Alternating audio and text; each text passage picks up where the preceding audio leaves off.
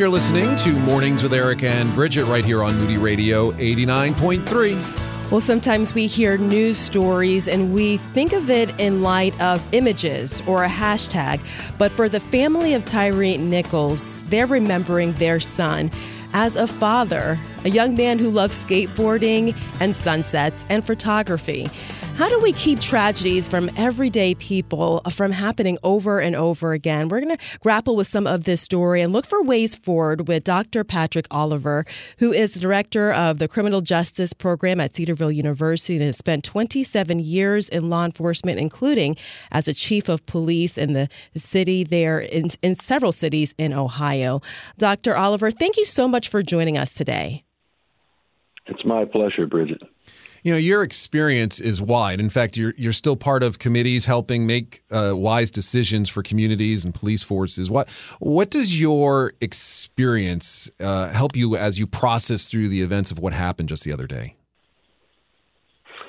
You know, what I have found through my research and my involvement with the state of Ohio on law enforcement entry-level hiring is that most times when police officers are involved in any act of police misconduct, and you look into their background, you find that they had a troubled background. So in many cases, police agencies are hiring people who potentially cause problems. And that is one of the things that you're looking at and saying, you know what, we need to look at some of this. But as someone who's been in law enforcement, I'm sure that what got you there is really a care and a love for communities. And communities really, in Memphis especially, are really struggling in the aftermath of this case. Yes, it's certainly a service-oriented job. You have to want to serve and help people. It's a helping profession. You know, one of the, I think, myths of law enforcement is that it's a job where you primarily enforce the law. Now, the enforcement of the law does occur, but it only happens about 20% of the time, whether you work at, New York City PD or small town PD. 80% of the job is really serving and helping people. So you really have to be a caring, compassionate, and servant-oriented person to do well in the profession. You know, I come back to we're all made in the image of God, and I think sometimes it could be either side of this. We lose focus of that, don't we? Yes, we do. Government is God ordained. Some people would say you can't talk about government and talk about God. But you only talk about government if you do talk about God, because government is one of the three God-ordained institutions. And the purpose of government, really as indicated in 1 Peter 2, verses 13 and 14, is to reward good and to protect evil. And so government is God-ordained, and it's for the administration of justice.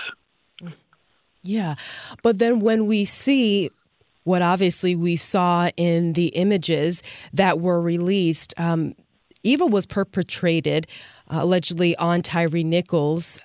How do we grapple with what we see? Because this isn't the first time we've seen something quite like this. You talk about law enforcement being a helping profession, and so many are, but what is the struggle that we are seeing that a case like this, unfortunately, is feeling like a reoccurring nightmare or a reoccurring bad movie? You know, the power of prayer is so important. In theory, it's the easiest thing to do, but I think it's probably the most difficult spiritual discipline. So we need to pray for the family members of Tyre Nichols. We need to pray for the family members of the 5 officers who were arrested and charged. We need to pray for the police chief, C.J. Davis, and the Memphis Police Department, the prosecutor's office. And really, it's a call to look inward in the love, care, and compassion that we have for one another. You know, the heart of the human problem is the problem of the human heart. We all need a heart transplant. We need to know Jesus Christ as Lord and Savior. That's the greatest need of mankind. And so when there are problems in life, the first and most important step is sharing the gospel and people becoming committed followers of Jesus Christ. How important is the role of the chaplain? I know many of these police forces around the communities have chaplains that go in there and spend time with them or pray with them or have Bible study. How important is that role in the duties of the officer? Chaplains are certainly significant, and it's certainly recommended that all law enforcement agencies have a police chaplain. And many of them, particularly your major cities or mid-major cities, will have multiple police chaplains from the various religions. But I think the most important thing law enforcement agencies can do is hire people of high moral character. So I want to say more about that, but I'll just pause here. How do we find that? I guess that's. Are there tests to take? Are there interviews to be had? Are there questions to ask? How do you find that person? You find that person in the selection process. You find that person in the background investigation. You find that person in the polygraph examination. You find that person in the psychological examination. Those three components of the selection process reveal people who are individuals of character. There are 6 traits that really make a quality law enforcement officer. The trait of high moral character, which is most important. Someone who has a strong service orientation, who wants to put others as more important than themselves, who wants to serve and help people. Someone who has good human relation skills. Officers who have good human relation skills are able to go into a negative situation and leave people feeling positive because of their care, compassion, and professionalism. Officers who are compatible team members. Law enforcement agencies operate in a concept of team. They expect you to come in early, stay late, be on call, work evenings, nights, weekends. People who are performance-driven. Most law enforcement officers work independently, so you need to be able to take self-initiated activity and do the best that you can do.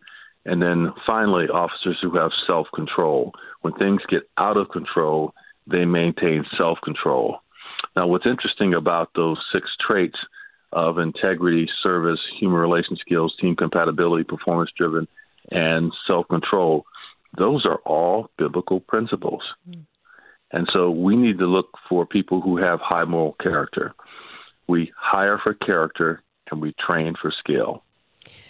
So that's what we're taking a look at when we're talking about the hiring process. But once they are hired and once they're on forces, one of the things that you said that we need to look at is units, especially like the Scorpion unit that was used here in Memphis, that interacted here with Tyre Nichols. What exactly is the Scorpion unit, and is that used in many different police, jurisdictions around the country? In your major cities and mid-major cities, they have high crime areas typically. And so you have a lot of the crime that's occurring in a minority of the areas. And so law enforcement agencies at times develop what's called saturation units. These are plainclothes units that go and work in these high crime areas to saturate police presence and focus on high crimes. The Scorpion unit in Memphis was created to deal with the high homicide rate that they have in the city of Memphis. And so those units work, basically undercover, make a lot of arrests, identify people causing problems, bring them in, interview them, screen them. So they do provide some benefits, but the question becomes, how well are they supervised? Because a lot of these officers are working in small groups and working independent. And so even though they're supervisors of those units, they can't oversee all the things they're doing. So that becomes the challenge. As you mentioned those 6 qualities, the one thing as I watched that video was I was just, who's going to step in and say stop? Who's going to step in and say no more? It didn't seem like anybody was willing to do that. Is a part of those traits you were talking about, being confrontational, being able to confront people with a grace and an ability to squelch a very difficult situation.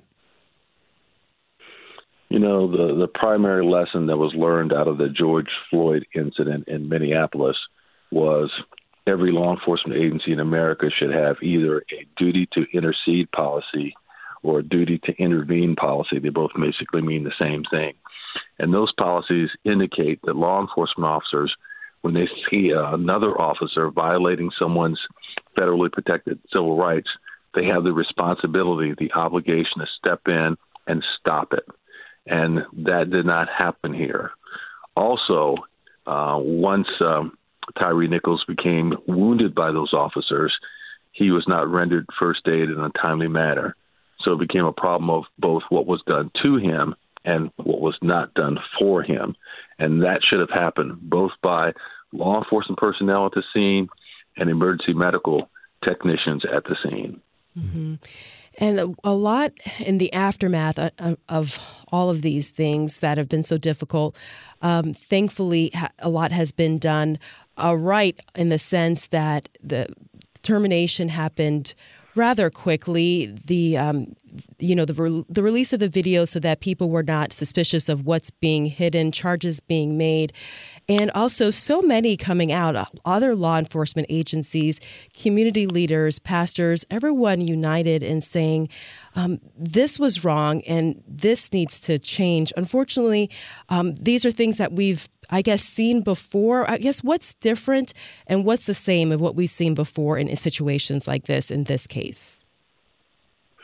What's different in this case is the timeliness of the response by the Memphis Police Department. They conducted their internal affairs investigation very quickly, and within 2 weeks, they documented their evidence, they watched the video, and they rendered job actions, terminating all 5 officers.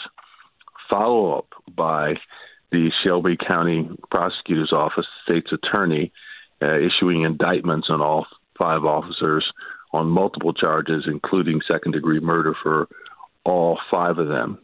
And then prior to releasing the video to the public, job action was taken and indictments were rendered on all 5 of these individuals. So when people saw the video, they didn't have to worry what the police department was going to do and what the prosecutor's office was going to do.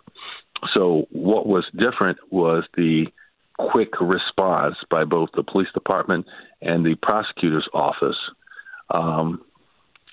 What was the same was basically, how they conducted the investigation and the release of the video. So also, they took it one step further in talking with the family and encouraging and supporting them to ask that people not resort to violence. And that was the same, but it was good to see the family willing to do that. So very much willing to do that. Dr. Oliver, I guess one of my questions that I really want to get to is, for many of us, we're not in Memphis. We didn't know Tyre Nichols personally, but yet this is a story that has impacted that community and has impacted the nation. So how do we show love as believers in Christ in this public discourse, in this public conversation? How do we enter gospel-centered love in such a difficult situation? I think we need to once again pray for all of those involved. That's first and foremost. Second, I think we still need to support the policing profession. It's an honorable profession with a lot of good people in it. And we need to support justice in this matter, that justice be done. When you say support, what does that look like for a church to say we're supportive of our community's police officers? Well, it's not only praying for them, but maybe sometimes engaging with them. A lot of them have citizen police academies. Certainly some churches can bring by food to public safety officials. You can talk to officers when you see them out in the community and tell them thank you for their service and that you appreciate them. You can invite them to attend your church and come to church services and maybe have ceremonies that honor them. So there's a lot of different things you can do. And some of these things have been done in communities across the United States. And one of the things I appreciate and what I hear you saying is that the cry for justice and supporting law enforcement is not mutually exclusive. It's not one or the other. We need both. So what does pursuing justice look like, not just in this case, but also going forward? Asking that the court system hear the case and render a fair and impartial decision, and really supporting that. not rushing to judgment or taking one side over another, but letting the legal system do what it should do. And so it's not a perfect system, but our legal system in the United States of America, I think, is still the best in the world. Because we have a system basically where people are innocent until proven guilty. And one of the things that many people don't understand about our system is that the criminal justice system per se is not a moral system in this sense, that when the court renders a decision, either by judge or jury, they're rendering a decision based on the evidence. They're not saying the person did or did not do it.